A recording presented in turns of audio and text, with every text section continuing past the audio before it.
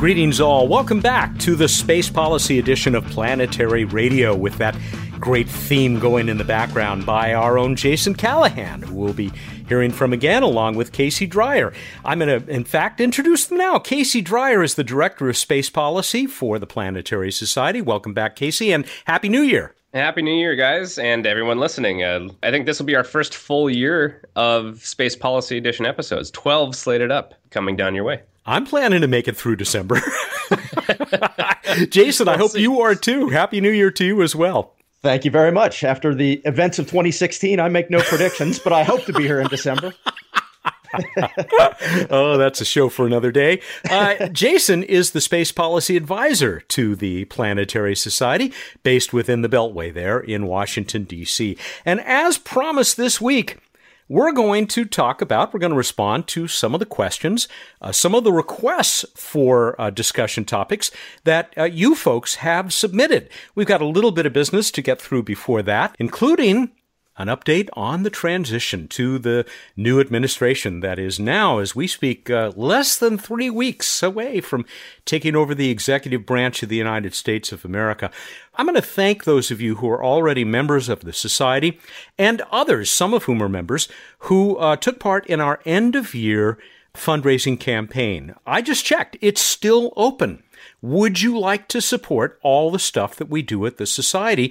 You can do it easily now at planetary.org/planetary fund. And if you scroll down a little bit, you can even see how you can directly support our advocacy efforts, the great work that Jason and Casey do, and Planetary Radio. It's all there at planetary.org/planetary fund. And you can learn more at planetary.org, of course, which is also where you can read all about some of the stuff that we'll be talking about. Okay. Can I make one just pitch into that too? Because I can never help myself when you make these pitches. I just get so excited at the idea. But I just want to emphasize, first to thank you. I think from what I hear, and these are unofficial, but I won't say any numbers, but we've had a very strong fundraising. So Thank you to everybody who has donated. But also, just if you haven't, please consider, because really we depend on you. We don't have big government grants funding us. We don't have big corporations funding us. The Planetary Society really is independently funded by small donors. As it should be.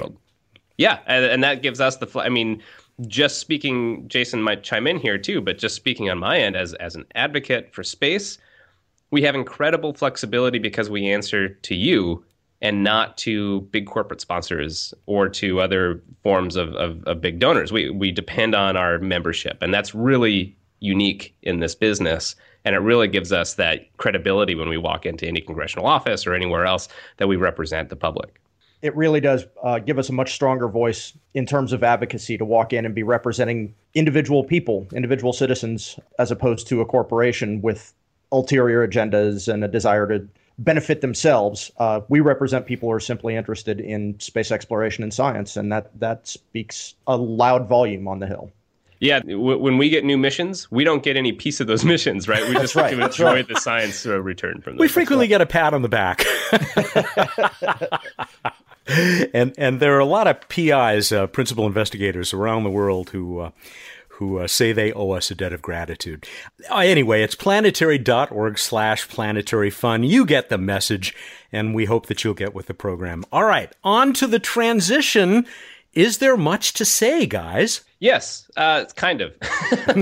So the transition is moving along. The landing team has been at NASA. They've been browsing through all the programs, asking all the hard questions. There's been some reports of some interesting dynamics going on where they're trying to add, kind of halfway through the process, some extra people onto the transition team with very strong commercial space credentials. We know that Charles Miller has been added, and he used to be involved in the NASA commercial cargo program.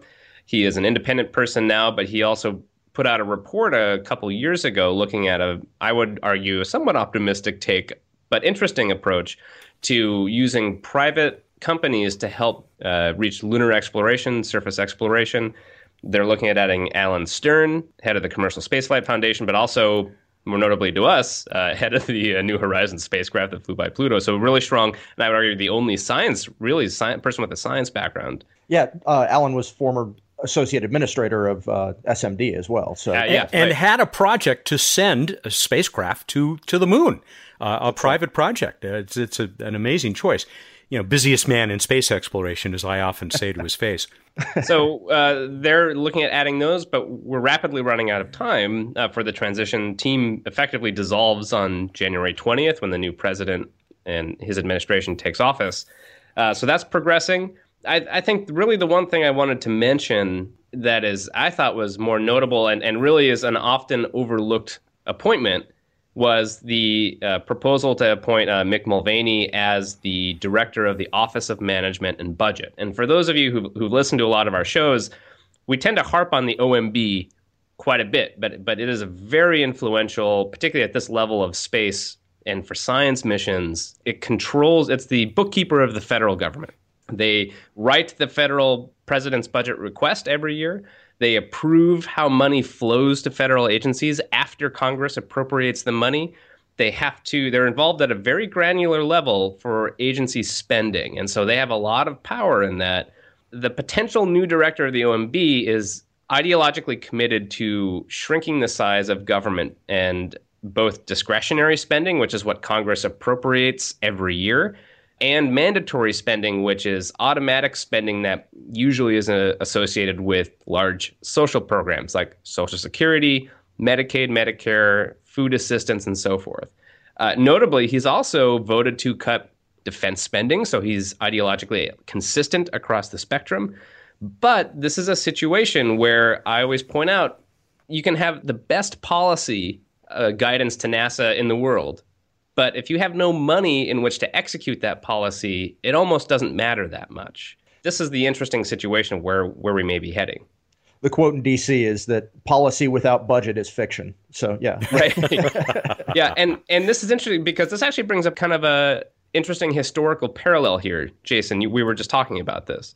Yeah, Mick Mulvaney is a Republican from South Carolina who is a fiscal conservative. We saw a similar pick in 1981 in the Reagan administration when they chose David Stockman, who was a Republican out of Michigan, who was also a fiscal conservative, who came in with an agenda of lowering discretionary spending. Stockman also, I think, believed in lowering spending in order to pay for tax cuts through a large series of issues. The tax cuts materialized. The spending cuts did not materialize to the level that I think Stockman had expected.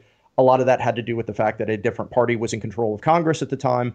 Nevertheless, there are a lot of parallels in the ideology of these two individuals and some of the priorities being set up by the White House. So it's certainly not an equivalent storyline, but it's an interesting comparison.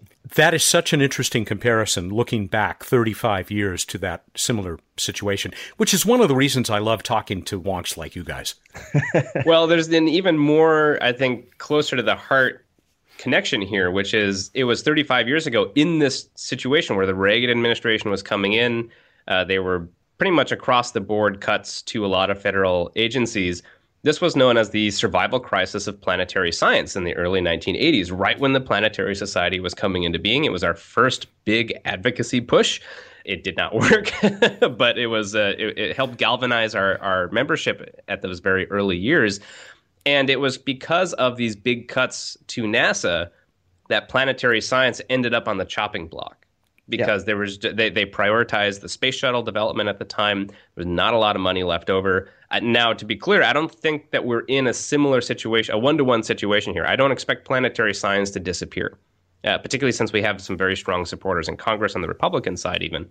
However, I would not be surprised if we saw, at least in this first year, the 2018 federal budget, an across-the-board cut to every federal agency as a political statement. That makes, if NASA had a 10% cut, a 20% cut, if sequestration kicked back in addition to that, we're looking at a very difficult monetary situation. How do you continue NASA's existing program of record and try to keep making these new spacecraft, which are being built right now, and operate its existing spacecraft? The ISS, you can't really cut that too much because we're talking about human safety. You have to launch rockets to keep humans alive on the International Space Station. You have to have a certain amount of safety engineering, so forth, to make sure they're safe on the International Space Station. You have the SLS and Orion programs, which I will still argue are very, very strongly supported in Congress, and I don't anticipate those going away anytime soon. That's half of NASA's budget. Where's the rest? Where are those cuts going to be absorbed? And that's where I start to get a little nervous thinking about broad cuts in general. They may not be against planetary science specifically. They may not be against aeronautics specifically, but that may end up being the consequence of broad, untargeted cuts. And this is the thing to watch. Again, the appointment of this director to OMB, he's going to be the person to initiate this process and also control the flow of money after the fact, him and his other appointees and civil servants at OMB. So this is an important part to pay attention to, is an important area to pay attention to. And again, this is outside of Congress. Congress can ultimately add more money to some of these programs, but until Congress acts, and unless they act specifically to address program by program, the OMB basically holds the spending reins. I have to bring up this terrific quote that Jeff Faust included in his First Look newsletter. And I hope it was said by Paul Hertz, who is the director of NASA's Astrophysics Division, with recognition of the irony of it. He was speaking to a group of people in Texas, responding to an audience question about what the incoming Trump administration might do to NASA's astrophysics program. He said, "They have priorities, but I don't know if they have priorities that affect NASA astrophysics. Certainly astrophysics was not an issue in the campaign." Which I just... Got a lot of single-issue voters on NASA's astrophysics. A lot of them listening to us, maybe. Just space itself, or space science, planetary science. We, of course, you folks out there, we're preaching to the choir here, but obviously not everybody feels the same way about the importance of this stuff as we do. But I think this is also the point that Casey was making, right? So the fact that astrophysics or planetary science or science generally has not been a huge priority for this incoming administration, under normal circumstances, that would not be a problem. If you didn't expect larger budget cuts, larger ideological issues to rear their head, then being ignored and receiving the same money you have been receiving, that's not a bad thing in the scheme of government. But when you're going to get caught in this tidal wave of other larger issues, and you have no representation, no traction at all within this administration, that's a really dangerous and precarious place to find yourself. If you don't have a champion to say, well, if we're taking 10% out of NASA's budget, don't take it out of my budget, or don't take all of it out of my budget, then you start looking like a target. And that's what scares me. Yeah. So maybe keeping your head down is not a bad policy. Yeah, as Jason said, it's not the worst thing to not be controversial, right? And to just kind of hum along. Now, again, the interesting thing to me is, and I always bring this up, and we could have a whole episode on this, and maybe we will in the future, but if you look at cutting discretionary budget, particularly the non-defense side of the discretionary budget, which accounts for half of all discretionary spending in this country, you're talking about a lot to you and me. I'd like to have $500 billion a year to spend. That would be great. That'd be a lot of fun. However, we're talking about the deficit is on average, that's the yearly amount of money. The government spends more than it takes in. That's the deficit. That's on average about the entire non-defense discretionary spending side. So if you cut that, you'd have to cut the entire government except for the military and its social programs. What's the old joke that the government's basically a military with an insurance agency or something like that? Right. And so it's not, when you go after discretionary spending in the context of saving taxpayer money, it's really not the core place to look at for real savings. When you look at what the non-defense discretionary programs do, I mean, this is like land surveys, this is veterans healthcare, this is road construction, this is all Park sorts of service. Parks. NSF. Literally almost every research and development program that's not military related comes out of non-defense discretionary. There's a lot of good stuff. It just gets more attention because Congress deals with it every year. And this is where you've seen, the Republican Party has shown more signs to go after or to target the big social programs for cuts. But those tend to have very, very strong political support even among Republicans. And so it'll be interesting to see how this goes out. Non-defense discretionary is kind of an easy target to go after. But when you're in control and when you're actually making those tough decisions and then Congress has to weigh in, a lot of these appropriators don't want to lose money. They don't want to cut these. They know the value of these programs. So it's going to be an interesting year. Let's just put it that way. But it's just really important, I think, for people to understand that if you're really concerned about the budget, discretionary spending, non-defense discretionary is not necessarily where you look to find savings, and that non-defense discretionary does pretty much everything you think of government doing beyond military. No, I think the only thing I would add is we'll get a little more information next month, but really we won't understand what the ramifications are of this administration's budget process until March when they release their budget request. Wow. Okay. Before we move on to our listener questions, which we will definitely do, we've got them all selected, we discussed going through what each of us thought was a highlight in 2016. It's a tough decision. I had a great deal of difficulty even narrowing it beyond my rather selfish list of 4 things that took place. Selfish because I pretty heavily covered all of them and with the regular edition of Planetary Radio. End of mission for Rosetta, that spectacular European success out at the Comet. The arrival of Juno at Jupiter and the beginning of its actual science mission, now well underway in spite of the problems it's having trying to get into that closer orbit that they're hoping still to achieve in the coming year. An odd one, but one I'm crazy about, the Breakthrough Starshot project, where we talked about this effort, which has got a whole bunch of money behind it. The first real effort to begin the development of technology that could send human hardware, at least robotic hardware, to another star, which is still a very long ways off. But my winner, my choice, the announcement of the probable existence of Planet 9, or Planet 10 if you are Alan Stern, by Konstantin Batygin and Mike Brown of Caltech. The announcement came out on January 9th. I had them on Planetary Radio less than a month later, and then we did it again with a live show, a Planetary Radio live show shortly after that. You can check those out at planetary.org. We had a lot of fun. This is this world, which certainly seems to exist. There's more and more evidence for it.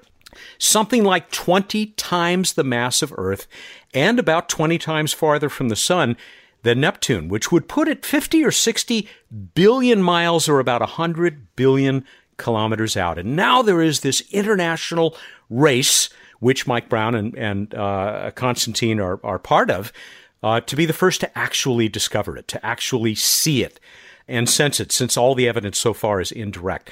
But I don't know, guys, what do you think? I mean, I just put so much great stuff has happened this year, but look at the significance of the discovery of planets in the past history of astronomy and science for our species. Well, first, Matt, I want to compliment you for choosing your highlight as something that happened early in 2016. Most people, when they put together their lists for the end of the year, they way overweight stuff that happened recently to them. So you're a pro, Matt. That's why all the Academy Award movies run in December. Yeah, exactly. I don't have a ton to add to it. I think there's a really interesting thing here where, first, it's kind of just the epitome of science. Like, you couldn't find a better case of how science works, right? You make a bunch of observations and they saw something that they made a hypothesis about, and it spurred a lot of additional studies and other people working on it, and evidence is coming in, or data is coming in that seems to support that hypothesis. But we still don't have a definitive detection, but so much has been kind of adding to it. It's a really fascinating, you're seeing like a textbook case of science to me happening right before our eyes. Yeah. And also this expansion of what does it mean to be a solar system? It's been 100 years since Pluto was discovered. But even before that, it's just, we have the Kuiper Belt, we have the Oort cloud, we have all of this stuff. And it's just like, it's kind of the essence, again, of maybe more modern science, where we're losing this idea of a kind of a hard and fast sense of what's a solar system, where it's maybe a solar system kind of diffuses out into the distance as we go along. There's no hard edge. It becomes hard to define like a single stopping point. And maybe there's all of these, we have Makemake, we have Haumea, we have all these other planetoids and dwarf planets and other just things flying around there. And then suddenly, whoa, we've actually missed a Neptune-sized planet for the last 4,000 years of human civilization. Well, let's go look for it. And we still can't find it. It's fascinating to see. And you just have to savor moments like this. When we have a new scientific hypothesis that's intuitively easy to understand, and we can see the whole field work towards its solution or its negation. And I think it's fascinating. Well said. Yeah, and from a policy standpoint, it's going to be very interesting to watch how various scientific communities in different areas, different countries, come together to marshal resources for this effort, right? And, in the United States, this will probably happen through the decadal survey process. There will be competing interests that will want access to resources that, other than these guys. So it'll be interesting to see how that all plays out as well. I'll say. Oh, and one more thing, Matt. We had a lot of talk this year, particularly in the U.S., about the elections being it's a fact-free, facts don't matter anymore in 2016. Well, here's a good example, an area where facts still matter. Sure, they're all astrophysicists and astronomers. They're trained for this. But there's either a planet there or there's not. You can't have an opinion about whether it's there or not as this data comes in. It's going to either be falsified or it's going to be supported. And it's a good reminder that science is the best way to represent and model and find new information about the world in which we exist. I can't wait to see the new president's tweet when Planet 9 is actually imaged. Hey, they almost called Neptune Planet George, right? After that's true. George. That's true. Maybe that's there's right. an opportunity there to do some science outreach. Yeah, it seems like prime territory for a hotel, if you ask me. Okay, enough of that. Which of you guys wants to go next with your pick, your big hit for 2016? Casey, why don't you go? All right, I'll go. Usually we save the best for last, but I guess we'll go. I'll go second. So I'm going to take a slightly more policy-centric view. I mean, I think the election, we've talked about this a lot, so we don't have to talk about it more. But all the implications of that for space and science and this really interesting transition period of NASA and what's going to happen now with this. Again, I think we're seeing with the transition the messy process of this administration formulated space policy. Where it didn't really exist before. Is that going to swing towards commercial? Is that going to continue with the existing aerospace contracting programs that we have?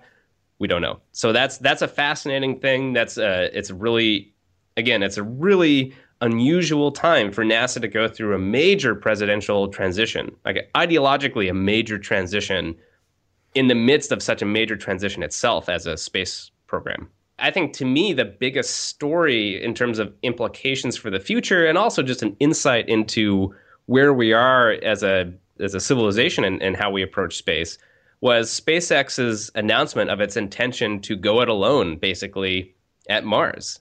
When have we ever in human history seen people sprint to the front seats of a conference room at an international astrophysical conference to hear plans about going to Mars, right? NASA, you don't get these at NASA briefings, right? You don't get people knocked out of the way. Let me just say, we actually saw this happen at last year's annual meeting of the IAC, and our director of communications was knocked down by that flood of people who couldn't wait to hear Elon Musk speak. Beyond just the feasibility, which is people can debate, but I always found the most important thing was the intention and the fact that you don't immediately laugh them out of the room, right? SpaceX, you don't dismiss.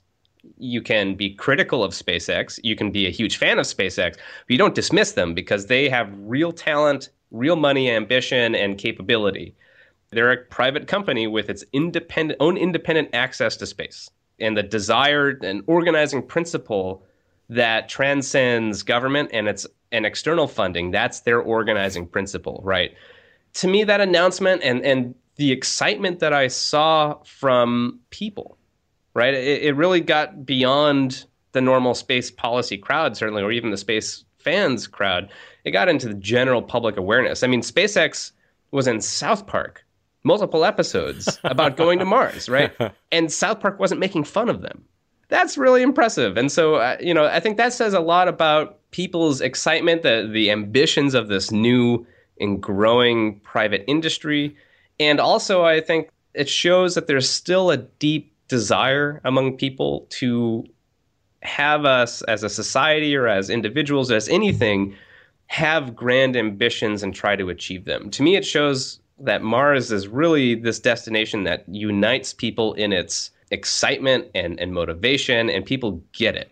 And I think it also showed, well, if I could just talk one more minute about this, it showed the power of a narrative and a clear narrative for how to connect with people, right? And a vision that is expressed in that narrative, yeah. And it's more than just, NASA has right now its Journey to Mars, which may or may not last.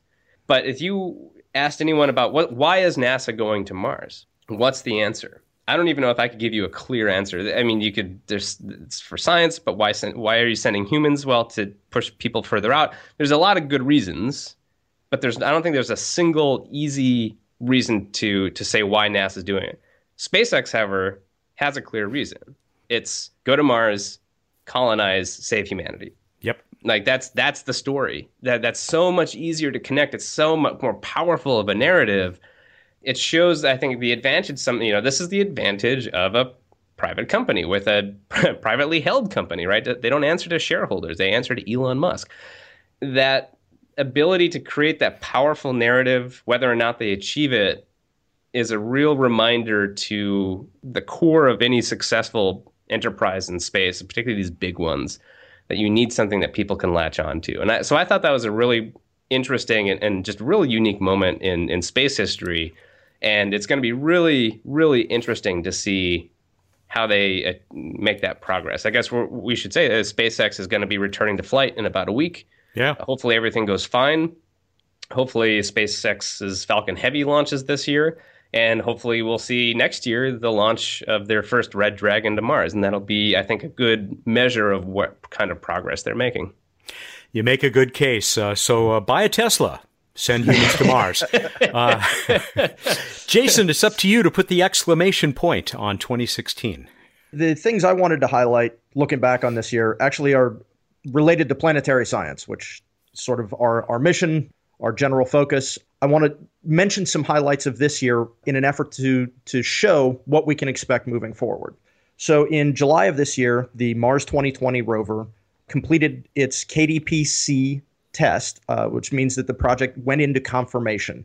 And this all sounds very, very technical, but basically what it means is that NASA has said, we agree with all the design that this team has come up with. We think that their cost estimates are good. We think that their schedule estimates are good. And we are going to sign a paper telling Congress that we will send this mission to accomplish these scientific goals for the money that for this much money that Congress agrees to provide us. That's a huge milestone for any project. And once you have hit confirmation, it's a really good sign that you're gonna fly that mission. So that was really good to see. But keep in mind that this project has been in formulation now since 2011, 2012. So it's not a new project. It's not like somebody brought these plans to the table and passed this test in a couple of weeks. This took a lot of effort to get to that point. And hundreds of millions of dollars. Hundreds of millions of dollars. And this spacecraft still won't launch until 2020. So we've got years left of building it, testing it, integrating it with the launch craft, getting the teams ready to go so they can conduct the science once it reaches Mars. There's a lot of effort left, but this project is on a really good trajectory. The next milestone that I wanted to highlight was the launch of the OSIRIS-REx mission, which I was fortunate enough to be in attendance. That was a great launch down at Kennedy. But this was a mission. It's a New Frontiers mission, which is a medium-class mission in planetary science that was first accepted through a competition. It was first chosen in a competition in 2011. So 2011 to 2016, we went through the second stage of formulation, the development of this project, the integration, the testing, the launch, and now it's on its way. It'll do a rendezvous around Earth in about a year and then head out to the asteroid Bennu. This has been a highly successful project. The team did a great job, but it's also a reminder of how much effort goes into launching one of these things. So the third milestone that I wanted to highlight this year actually takes place today. And unfortunately, we're recording this program at about 2 o'clock in the afternoon on the East Coast. And the announcement of the next Discovery mission or missions selected will take place at about 4 o'clock on the Eastern. On Wednesday, January 4th. Yeah, it's my only regret that we're recording a day early this time. Yeah, so we don't know, as we're recording this, what the selection or selections will be in this process. But this is the beginning. A number of teams, I think they had something on the order of 30 proposals come in for this announcement of opportunity. These teams came up with their designs. They went through a competition. 5 of those missions were selected for the second phase of competition. And now we're in the last phase of selection, and we're going to see either 1 or 2 of these missions selected. It will then be a process of probably 3 years, hopefully, maybe as long as 5 before we see the first one launch. The second one will be developed after that. It's a reminder of how long it takes for these missions to actually fly. And if you look at the missions that are currently in our portfolio, currently under development, there aren't that many. We have been really, really happy with the rate of mission launches up to this point. We've been living through a really important time with a large number of missions launched over the past decade. And we're about to enter a period where we're going to see that cadence of mission launches slow down. And that's a bit disappointing. And the only way that we're going to see that corrected is if we start developing new missions now, because it's going to take 3, 5, 8 years for these missions to be built and launched. I keep thinking of the absolute heartbreak that is hours away for 3 of these teams that have worked for years to put together an outstanding mission concept that would have delivered terrific science back to all of us here on Earth.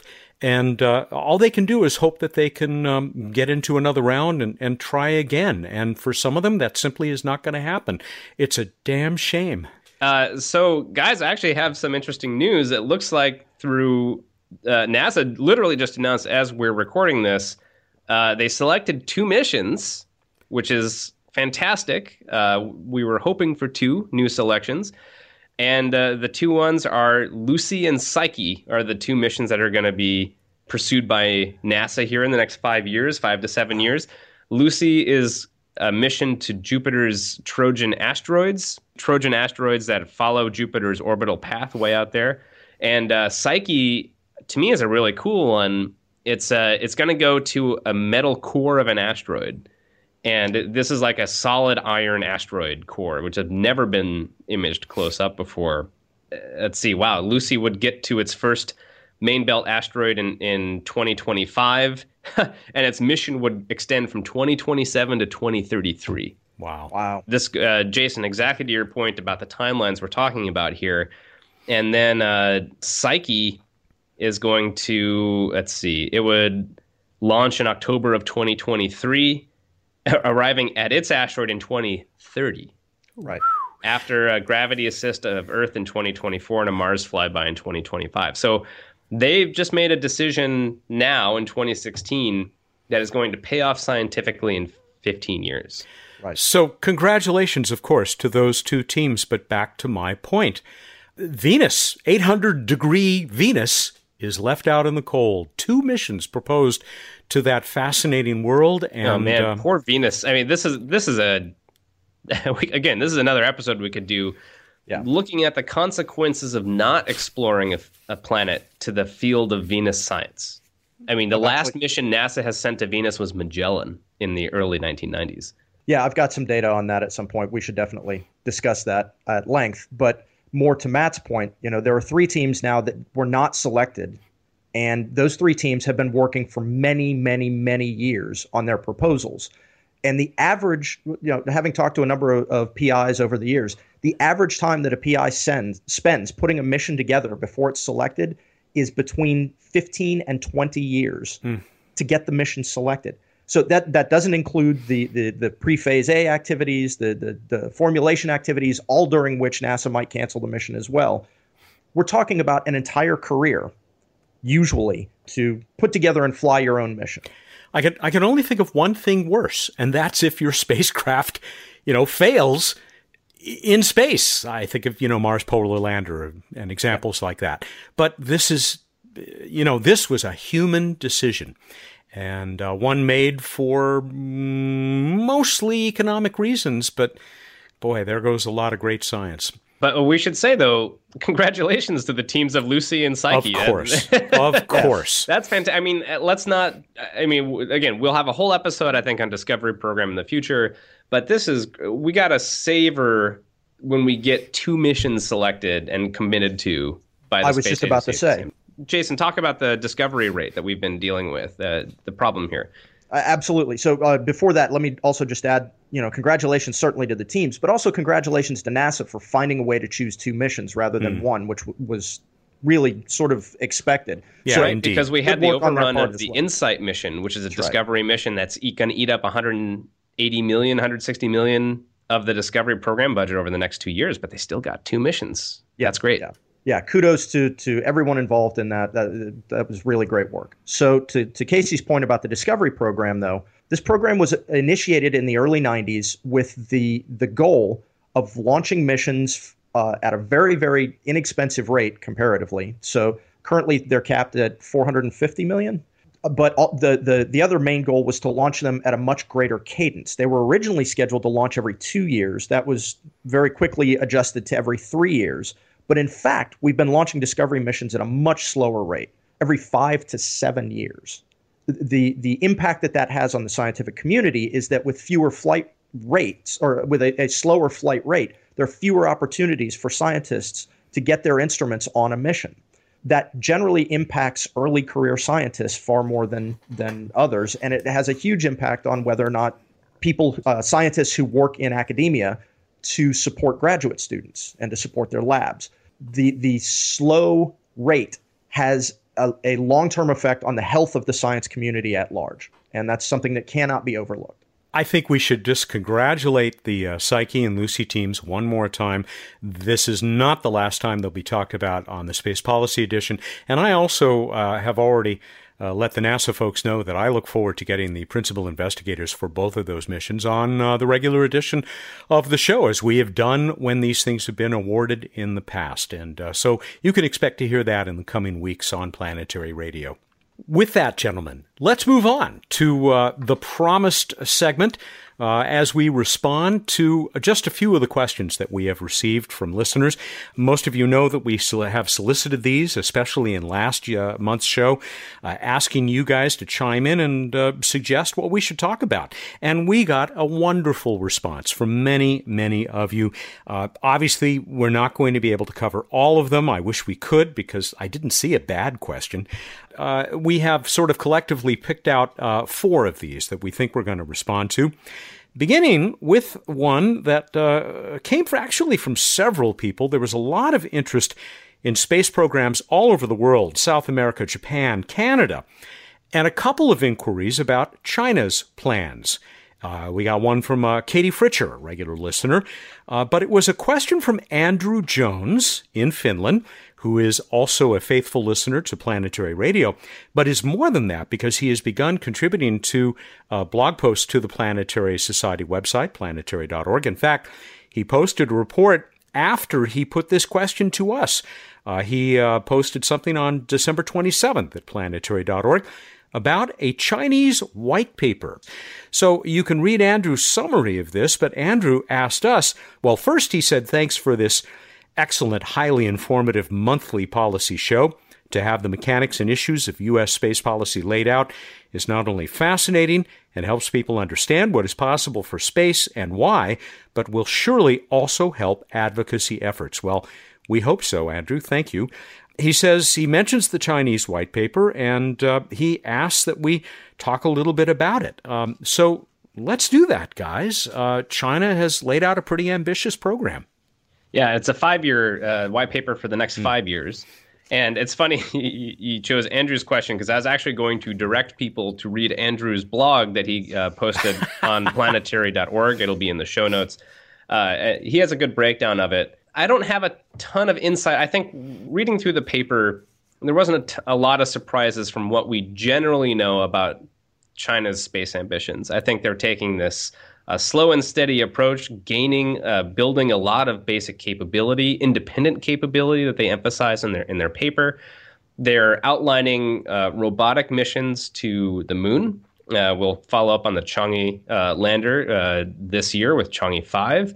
They're going to launch a new backup mission that was supposed to be a backup to Chang'e 3 to the far side of the moon in a few years. You have discussion of continuing work to build their small space station. They're going to launch a robotic mission to Mars in 2020 with its own orbiter and a lander and a rover. That's the ambition. It's ambitious. Which would be their first independent mission to Mars. Really interesting to me, though, was the discussion of it and of why, in a sense, why are they doing these investments? I've just mentioned a few of the space science stuff, but really you look at it and it's investments into launch capability, technology development into a heavy lift rocket, which would be a Saturn V class launching in maybe 15 years. Yeah, that's the Long March 9. Yep. You also have, but 2 new rockets came online this year. You have, they're making their own equivalent to the Global Positioning System, but a lot of just basic, I would say kind of the more boring but really important stuff. Space communications. You have space data relays. You have ground tracking systems, data relay, data centers across the country. They're building an infrastructure, a long-term infrastructure.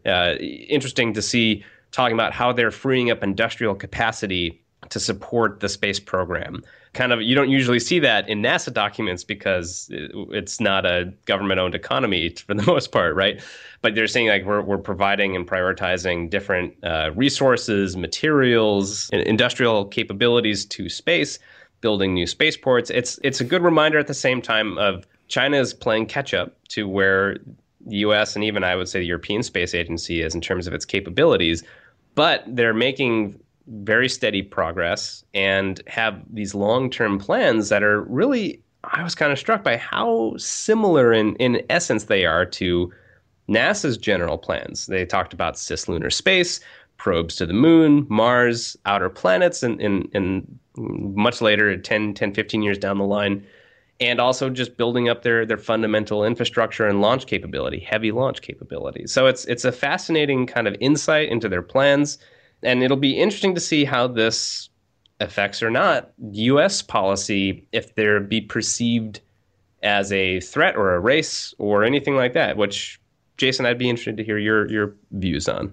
Sure. To begin with, the Chinese white paper being on a 5-year timeline, that's indicative of all Chinese government. They basically, since the revolution, their government is planned on a 5-year cycle. And this is the second white paper that the Civil Space Agency in China has issued. The first one covered through from 2011 to 2016. What's important to understand, though, is that the Chinese Space Agency, this National Space Agency, sits within the Ministry of Defense.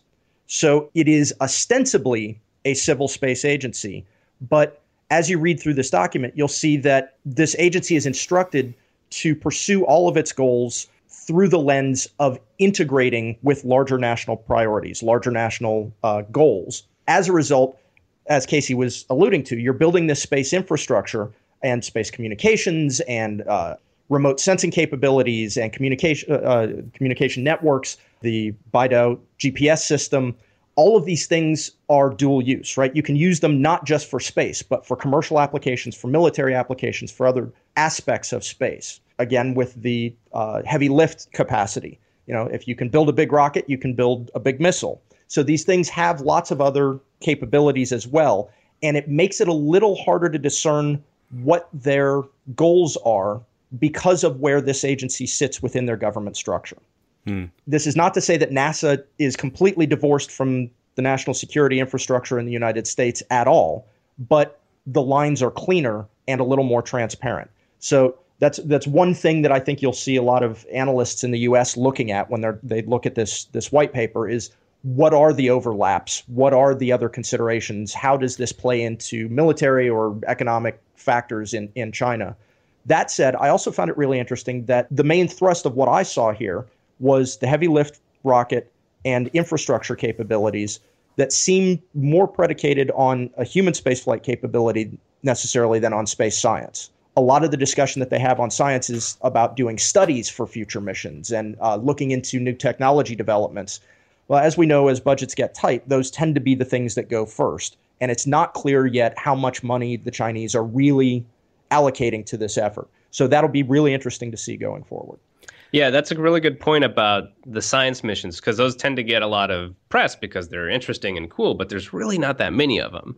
You've got your Chang'e missions to the moon, you got this one to Mars, and you have you have an astrophysics mission coming up, and you've got their cool kind of like space quantum entanglement studies. You're talking about fewer than 10, I would say, pure science missions. Then you have a lot of Earth observing satellites going up that are far more practical in terms of weather, remote sensing, all that kind of stuff, that why we do this for commercial reasons and understanding agricultural patterns, all that kind of stuff. But just pure science, far fewer. I mean, you look at NASA's science division, we're talking about 30 missions total, like in space roughly right now, with heliophysics, astrophysics, planetary science, and earth science. A lot of people, they don't state this in the paper, but a lot of observers feel like the clear intention for the human spaceflight program in China is lunar. Right now, in the medium term, you're going to be looking at small space station, and they really highlight a lot of their outreach to other space agencies and international collaboration. Yes, inviting participation from around the world. Which again shows you, I always find this just from a big picture perspective, when people say, why do we have a space program? You know, why are we throwing money away or whatever when we need to be doing X, Y, and Z here? Is like, well, why does every other country seem to want the space program?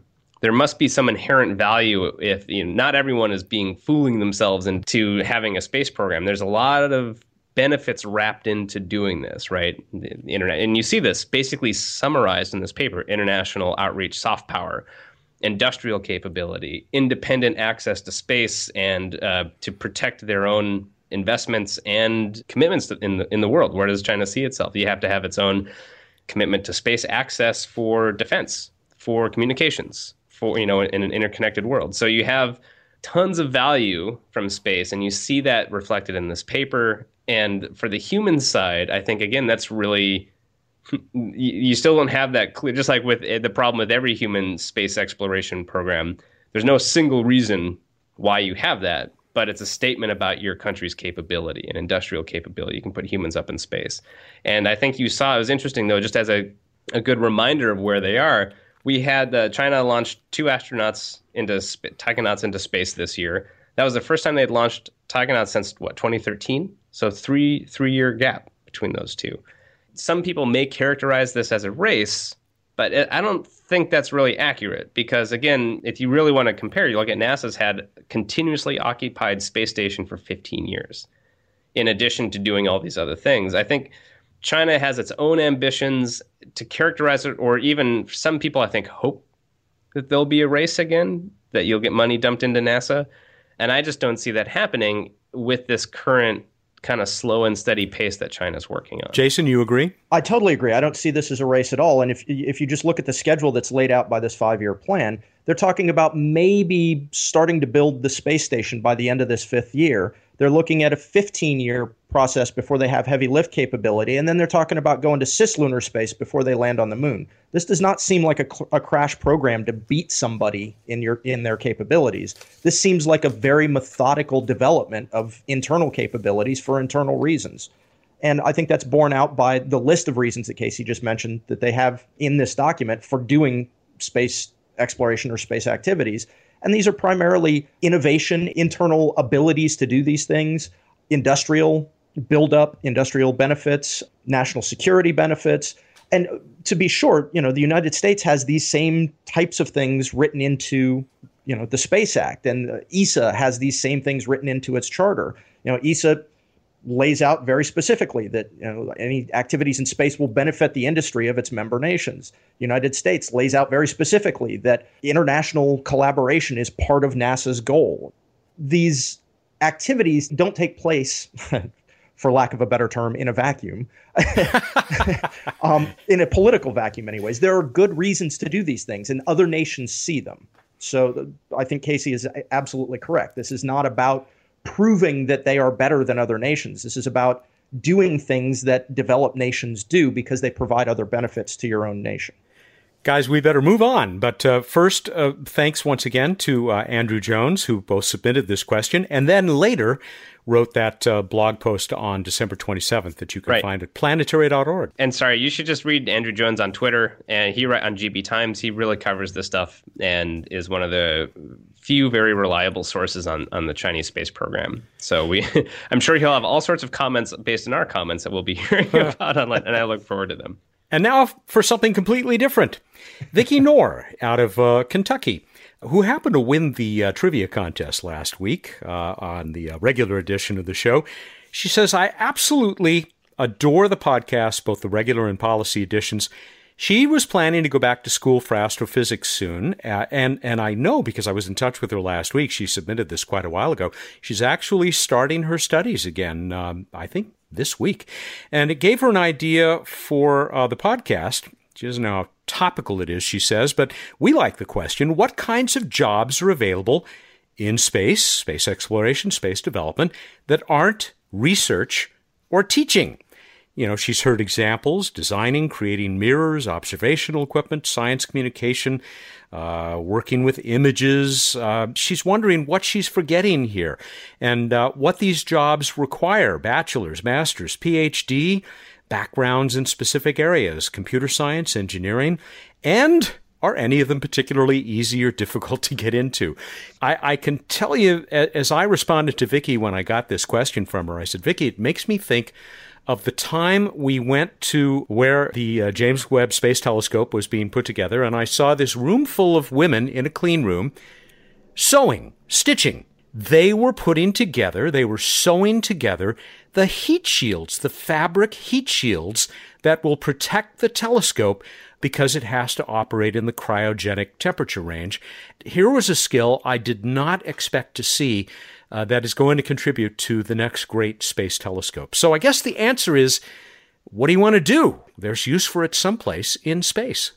Looking at the stitching example there, I remember hearing stories about the Kennedy Space Center. It was the same thing with the parachutes that would bring the solid rocket boosters back from the shuttle. These were enormous parachutes, but the women who sewed them together were described to me as sort of an old grandmother's knitting circle. Like, they had these giant industrial sewing machines, but these were women who knew each other, were local to the economy, and had this skill set that you don't really need a college degree for. And they were putting together these things that, were completely integral to one of the most technologically complex systems ever invented. I hope they were incredibly proud of what they were doing, as I hoped for the JWST women as well. Having worked at NASA headquarters, it's interesting. NASA headquarters is one of the few facilities at NASA that doesn't really require a scientist or an engineer necessarily to conduct these activities. I worked in the budget office. There were a lot of people who did accounting and a lot of people who did legal work. For every NASA center, there are large HR facilities that require human resources capabilities. NASA is all about public outreach and communications. So there's a huge need for people with those skills. The real problem with space is that it's such a fascinating field. And as you said, the people who work in it are really proud to work there. It's incredibly competitive to get into. It's really about your desire and drive to work in that field and looking for any opportunity and, acquiring as many skills as you can that would be applicable to whatever area you would be interested in working in. It is absolutely not limited to scientists, engineers, and educators. Just as an aside, there was a really good book put out last year by a guy named Scott Sacknoff, who is the publisher of Quest magazine, the space history magazine, and Leonard David, who is an eminent space journalist, who's, I think his most recent project, he wrote the companion book to the National Geographic Mars series that Casey was a commenter on. He sure did. Great book, by the way. Yeah. Great show. Yes. With that one really handsome guy. I agree with you regarding the documentary portion, but that's also something for another day. Yes, you have a good post about that. Anyhow, these two authors put out a book last year called Space Careers that basically is just sort of a list of resources that you can go through and find different kinds of jobs, different ways to get in touch with people who can give you information about the jobs, different websites that you can look at. It's available on Amazon. I think we could probably post a link to that. We will do that. That's a really good resource for people who are interested. Just personally, my wife is a space scientist, and I met her right before she entered graduate school. So I saw kind of the entire progress of what it's like to be a graduate student in astronomy on the job market, and a lot of our friends kind of went through the same process. She ended up being an educator, a professor. A lot of our friends have gone on to that and on to other fields. So I guess something that's really you might want to consider when you go into graduate school for astrophysics, you're in effect being trained to be a researcher. And that's what they are training you to do. That's what you are expected to do as a graduate student.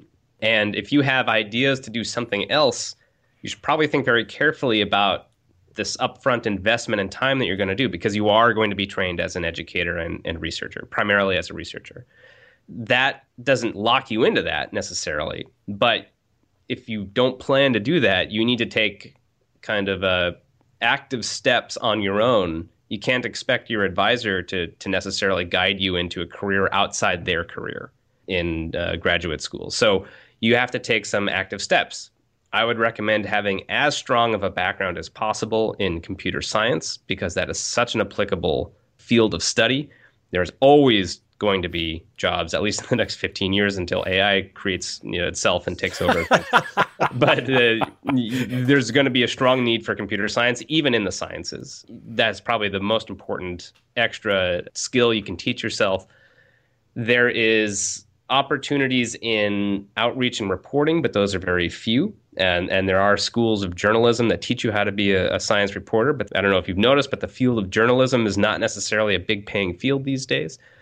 I would also say think about ways in which you can participate in the field. There's scholarships and funding available for scientists who have PhDs to become policy experts. They have policy fellowships. You can work for a congressional office for a year.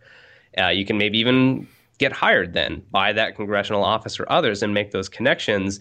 I think one of the most important things you can do if you are interested in policy and don't necessarily want to do research for your life is to become involved in government as a person who has a rigorous background in science. That is an underserved community at Congress in terms of scientists. We've met these people, Jason and I, when we go in to talk to congressional offices. Some of them will have a PhD person in a scientific field working as their liaison or responsible for the scientific portfolio of that congressperson.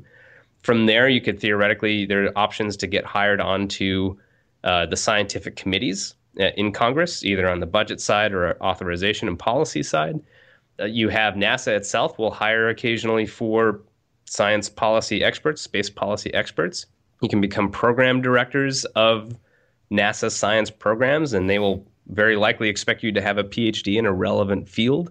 As Jason pointed out, there's not a ton of jobs, but also I would argue that the pool of people interested in those jobs who are very qualified isn't necessarily huge either, because again, most scientists will go into research. So you want to think about what you want to do. I've also known people who have been working as space scientists who get hired by like Google, by some of the big Silicon Valley companies, because they have applicable, mainly computing experience for large data sets, for highly reliable software that doesn't break down, all that kind of stuff. But again, that's what I would say. Take active steps if you're in graduate school to prepare yourself for fields that your graduate advisor is not familiar with, because they can't help you with that. Then look into the policy side of government and science, because that's going to be a critical field going forward into the future. And Lord knows we need more people with strong scientific backgrounds working in Congress. So that would be my advice to that. Don't go into radio because that job's already taken. Superb advice, guys. Thank you very much. And Vicki, we congratulate you and wish you all the best in your studies, and look forward to reading your papers. And maybe you'll be a guest on Planetary Radio someday because of that. We had an anonymous listener who asked a fairly simple question. What would it take to get NASA's budget back to Apollo levels? I'm thinking blackmail. on a very, very large scale. Yeah, it's difficult to imagine the circumstances in which that would happen. Yeah. You got to join the Freemasons, right? And Trilateral Commission. You learn the secret handshakes in the Illuminati, maybe. You have to have a cousin or a nephew in the Illuminati. Yeah. Man, I'd love to say that there's a pathway to that. Okay, here's a non-flippant answer to it, honestly, which I would say we would need to be in a similar geopolitical situation that our entire national livelihood was perceived to be under threat by the advances in space of another nation. If national security gets wrapped up again in the progress of human spaceflight, then you would see, I think, a lot more money flowing through NASA. Right, but it's difficult to imagine those circumstances repeating because the spaceflight program was also wrapped up in trying to develop lift capabilities for nuclear weapons and a nuclear deterrent, and a race for capabilities in integrated circuits. And the investment in the space program was actually not just the space program; it was spread throughout the national economy for very specific purposes. And it's almost impossible for me to imagine a set of circumstances that would result in space achieving that same dynamic with that wide a constituency again.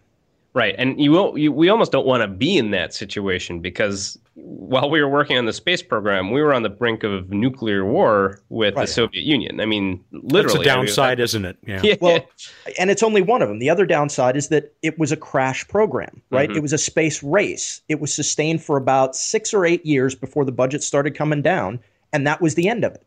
What we were lucky to receive was we didn't end up with the dissolution of NASA. So we ended up with a budget of roughly $15 to $20 billion a year in today's dollars for the past 40 years. That was not predetermined either. It could have easily just ended with the end of the moon program. Rather than pining for the days of higher budgets, I would suggest that maybe we look at it and say, we're actually kind of lucky that we've got what we have. What is the best use of this? Yeah, and there are ways I think we can work to increase the budget. Everyone's kind of favorite model is what the budget of the National Institute of Health did back in the 1990s, which it effectively doubled over the course of 5 to 6 years by just kind of regular percentage jump increases. Yeah. Jason's... Yeah, it was a little longer time frame. But again, if you look at that budget, it increased in the late 80s to early 2000s. But then it leveled off again in 2001, and it's been bumping along at about the same level. And you saw the same thing with the Department of Energy in the 1970s.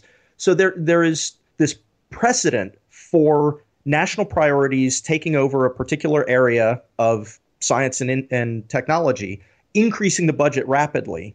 And then as those priorities shift, then the budgets come back down to a sustainable level and sort of continue along on that trajectory. I said $15 to $20 billion in today's budget. I agree with you, Casey. I think it's plausible that we could get the budget up to something like $25 billion in today's dollars with a lot of work. But it's really difficult for me to imagine doubling NASA's budget in the next 10 years or 20 years. I have a suggestion if you want to send things in the right direction, and that is support the advocacy efforts of the Planetary Society, the work being done right now by Jason and Casey, who have met with a good deal of success, at least on the space science side. Well, thanks for plugging us, Matt, after we just kind of said we'll never double the budget. Well, I mean, there's always the problem, right, of trying to walk this line between realism and optimism, right? We never sell ourselves short. We're not giving up an opportunity here because when you talk to, I mean, again, if you really look down into the numbers, first on the OMB side, there's how they kind of aggregate and fund everything out of these different pots. And then also the same on the congressional side. So there are a lot of structural impediments to significant increases in budgets that require basically a very large coalition of politicians and bureaucrats to agree on that this should be a priority. So say you want to increase NASA's budget by $5 billion. Well, if Congress needs to do it, each congressional committee on the House and Senate side, the Commerce Justice Science Committee that we've talked about, CJS, they get an allocation from the budget committee of their respective side of Congress, right? So you carve up $1 trillion of total discretionary spending. Each committee gets a chunk of that pre-approved, and CJS gets about on the order of $56 billion. And that's what they then then they can take that amount of money, allocate it to all of their different programs. But CJS, you go up against FBI, you go up against Justice Department, Commerce Department, NASA, NSF, NOAA. So unless their allocation grows, they can't just give an extra $5 billion to NASA, because then they would have to raid all these other programs to do the same thing. So you'd have to get the budget committees to give you the extra money. The OMB would have to do the same thing on their side. So this is what Jason said, it's a hard problem to do. This is why you can kind of do it stepwise. And we should always ask for more than we're getting, and we do. Often there's even debate inside the community of even how much more we should ask before we get laughed out of the room. And that's where we try to find a strategic number and a goal. Right now we're saying, just what if you do 5 over 5% a year for 5 years? That gets us up to $25 billion. And it's a much more easy reach every year than saying double the budget or let's add $6 billion next year. That's much more of a strategic political way to do it. Yeah, you don't get laughed out of the office if you say that. If you walk in, you say, look, 5 over 5, and here are the reasons that we're proposing that. These are the programs that we think need to be increased. Here are the sand charts that demonstrate why we think that money would be used at NASA and how it could be used effectively at NASA and why this is a good investment of the nation's money. You have to bring all of these arguments to the table. You can't just walk in and say, we think NASA's budget should be doubled because NASA will do great things with it. Everybody says, well, who wouldn't do great things with that much money? So you have to bring a lot more to the table than just a desire to see an increased budget and some hope that good will come of that. Well, we'll keep fighting the good fight. Thank you, anonymous listener, for that question. We've got time for one more, and this is from Benton Backey. Oh, in Matt, Minnesota. We've got all the time in the world. Don't forget. Everyone loves the show. So all the time in the world. We'll do all the time. Anyway, Benton says, I just wanted to say that I have very much enjoyed the Space Policy Editions. I would be pleased to have Space Policy Edition be its own weekly podcast. There you go, Casey. Depending, of course, upon availability of yourself and your fine guests. Things that I would enjoy having covered on SPE would be the work of Vector Space Systems. Interesting little company we might talk about sometime that has, among its principals, people who helped the LightSail project. The nuclear thermal rocket program in the 1960s, which has come up. Nuclear reactors in space. Bob Zubrin, why not? Asteroid mining, space habitats. And here's the one that I think we'll talk about. Anything that NASA or other agencies might be doing that would enable self-sufficiency for colonies in space. Pretty far out there in more ways than one. What do we do, guys? First of all, do we need to have colonies in space? I know our friends at the National Space Society, you would say, you bet, and put big solar power stations out there next to the colony. Well, and SpaceX, too. That's their stated goal. I don't know, Jason, if you want to talk about that. I don't see NASA putting a lot of money into this at the moment. Actually, NASA, I don't know if they even talk about colonization. They really think of their Mars plans now as kind of equivalent to our Antarctic base station, where it's a rotating crew, semi-permanent structures, but really just going for these short missions and coming back. And I will, before you jump in, Jason, I was thinking that maybe Benton was only talking about actual space colonies in space, floating not on in space. Other planets. But I could very well be wrong. So let's move ahead with that. The one place where at least Elon Musk and others are talking about doing this kind of thing and putting some money behind it. To Casey's point, I think the first question is, why do you want to do that? And I don't know that there's necessarily a great answer at the moment. I mean, somebody like SpaceX makes a more compelling argument, or somebody like Bigelow, that they want to rent the space to paying customers, or Elon Musk wants to live on one of these himself. So that makes sense. From a taxpayer standpoint, it's a little more difficult to understand how a space colony necessarily addresses an immediate political problem. It's hard to see how NASA would engage on this issue to begin with. And that's just from the policy side. From the technical side, we've had the International Space Station up, or at least in bits and pieces now, for 30 years. And we've had difficulty keeping anybody there for more than a year from a physical standpoint.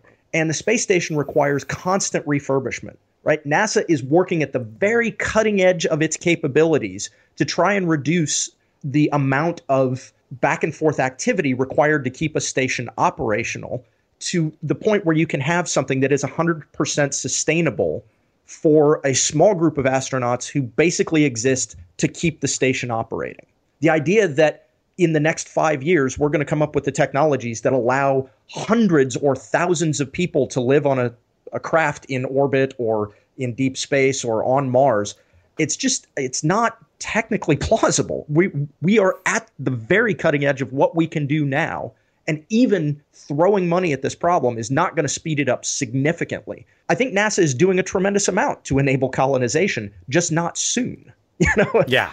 That's a good point, Jason, because I think this goes to the heart of a lot of the tension in the space business, or at least on the NASA side of implementing space plans, and then a lot of folks in the public who would love to see more progress, and I include myself on this.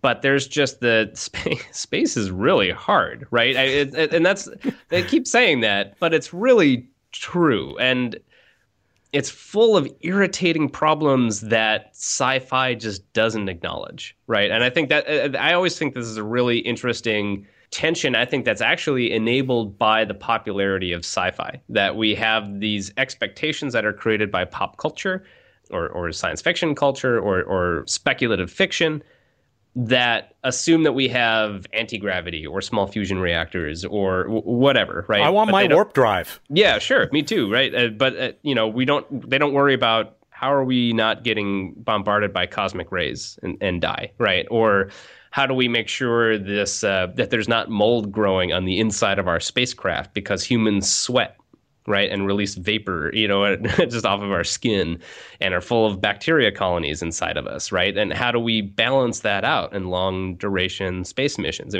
mean, the practical problems of keeping a bubble of Earth atmosphere around, Futurama, us dirty meatbags in space, it's difficult. As Jason said, NASA does put a lot of money into this. And the space station, costs about $4.5 billion a year to maintain crew and to keep supplied with cargo. And maybe you can get that a little cheaper, but I couldn't imagine you get it that much cheaper and still make it safe, because space is just inherently, would you say space is the least safe space in the entire, in the sense of things? Well, the boss, Bill Nye, likes to say, he's referring specifically to Mars, but he said, think of, as you guys mentioned, living in Antarctica, except it's a lot colder and there's no air. Right. Yeah, that just ignores even the radiation or the dust, right? And the dirt will kill you, yes. Yeah, right. I love the dust problem. Like on the moon, the dust just caked them. It's electrostatically charged, right? So it sticks onto them. And razor sharp. And it's razor sharp. And so it's like miner's lung, right? In just inhaling that stuff. What's the long-term consequence of it? Same on Mars. And so I don't want to dismiss this question, because I'm with you on this question, right? And I feel the same desire. And I think you could spend a lot more money and make more progress. But and I think a lot of people these days would say, well, let private industry deal with it. Well, I'm happy to let them deal with it. But I guess I mitigate my expectations for that, because there are physical problems that are not easy to solve in an extremely hostile environment that's expensive even to get to. This is why progress is slow. I almost wonder sometimes if we need some sort of some like pseudo-religious movement that enables multi-generational huge commitment, like basically the equivalent of building pyramids. Like that money and effort into... We're back to the Masons. You're right. This is where I'm going with this, man. No. But I mean, if you think about, like, could a culture evolve, or could a culture reach a point where the commitment to sending things into space is so deeply and fundamentally baked into the core of their self-identity that it effectively is an unquestioned commitment of that culture to spend the majority of its effort to send humans into space? Right now, there's definitely no culture that's doing that, but it's not out of the question in the scope of human civilizations that at some point we would get to that point where a culture would just agree so at such a deep level that there would just be, this is what we do. Like universal education, right, was not a default of human culture until a couple hundred years ago. maybe not the best comparison, but that's the kind of thing I'm talking about, where it's just we spend hundreds of billions of dollars every year on educating children for free, right? Free, I guess, in terms of the individual cost, because it's a fundamental sense of who we are as a culture. And can we get to that point? I think that's what we would need really to really hit this colonization long-term commitment with lots of resources. So I actually think that the public education thing is an interesting comparison, because if that's the kind of effort that you need to take, let's look at public education and see how society actually implements that. And what you see is that it's really messy. It deals with all of the human foibles like greed and selfishness, and you're going to have that exact same thing when you colonize space. You're not going to create a utopian space colony that will be free of all of the evils of Earth. You're going to export all of that same stuff to Earth. It won't look exactly the same, but it'll all be based on the same dynamics because we're humans. And that's how that is. What you're seeing is just humanity play out. All of our efforts to get to the point where we can colonize space are also wrapped up in all of that, right? So it's not a question of how, what is NASA doing? NASA has to work against entrenched interests that don't want to spend money on these particular areas of exploration, or it's up against really good competing ideas of humanity, of society. And even internally at NASA, not everybody thinks we should be sending people into space. We shouldn't be spending money on the astronaut corps. Maybe we should be spending more on space science. All of these are arguments that are open to interpretation by individuals, and that's what makes space really difficult, aside from the fact that it's a really cold vacuum that wants to kill you at every second, right? So it's really important, I think, for people to understand that whenever you're talking about large expenditures of money, large efforts in technology, you're talking about having to negotiate large segments of people that have competing interests. And it's really hard to do that. This is why we need a pharaonic god king to direct society. But actually, create an Illuminati. And well, here, Jason, actually what's interesting about that too, I think, is in particular the context you're talking about is within a representative democracy. Sure. Where in order to spend money that you don't have to, people have to be convinced why that's a good idea for them. But the thing is, that's true of dictatorships as well. You have this concept that, well, in China or in Russia, they can just say, we're going to go into space and they can allocate all of that money. That's not how that works. They have their own internal politics. They have to build coalitions as well. They have to make other people happy as well. They still have, the industrial concerns that we do. They still have to keep people working, or they'll face a revolution. The pressures are different, but they still exist. It's really hard to do very, very large, complex things like space. And that's just the nature of humanity. Benton, we are with you. We're not holding our breath, though that's a pretty good idea in space.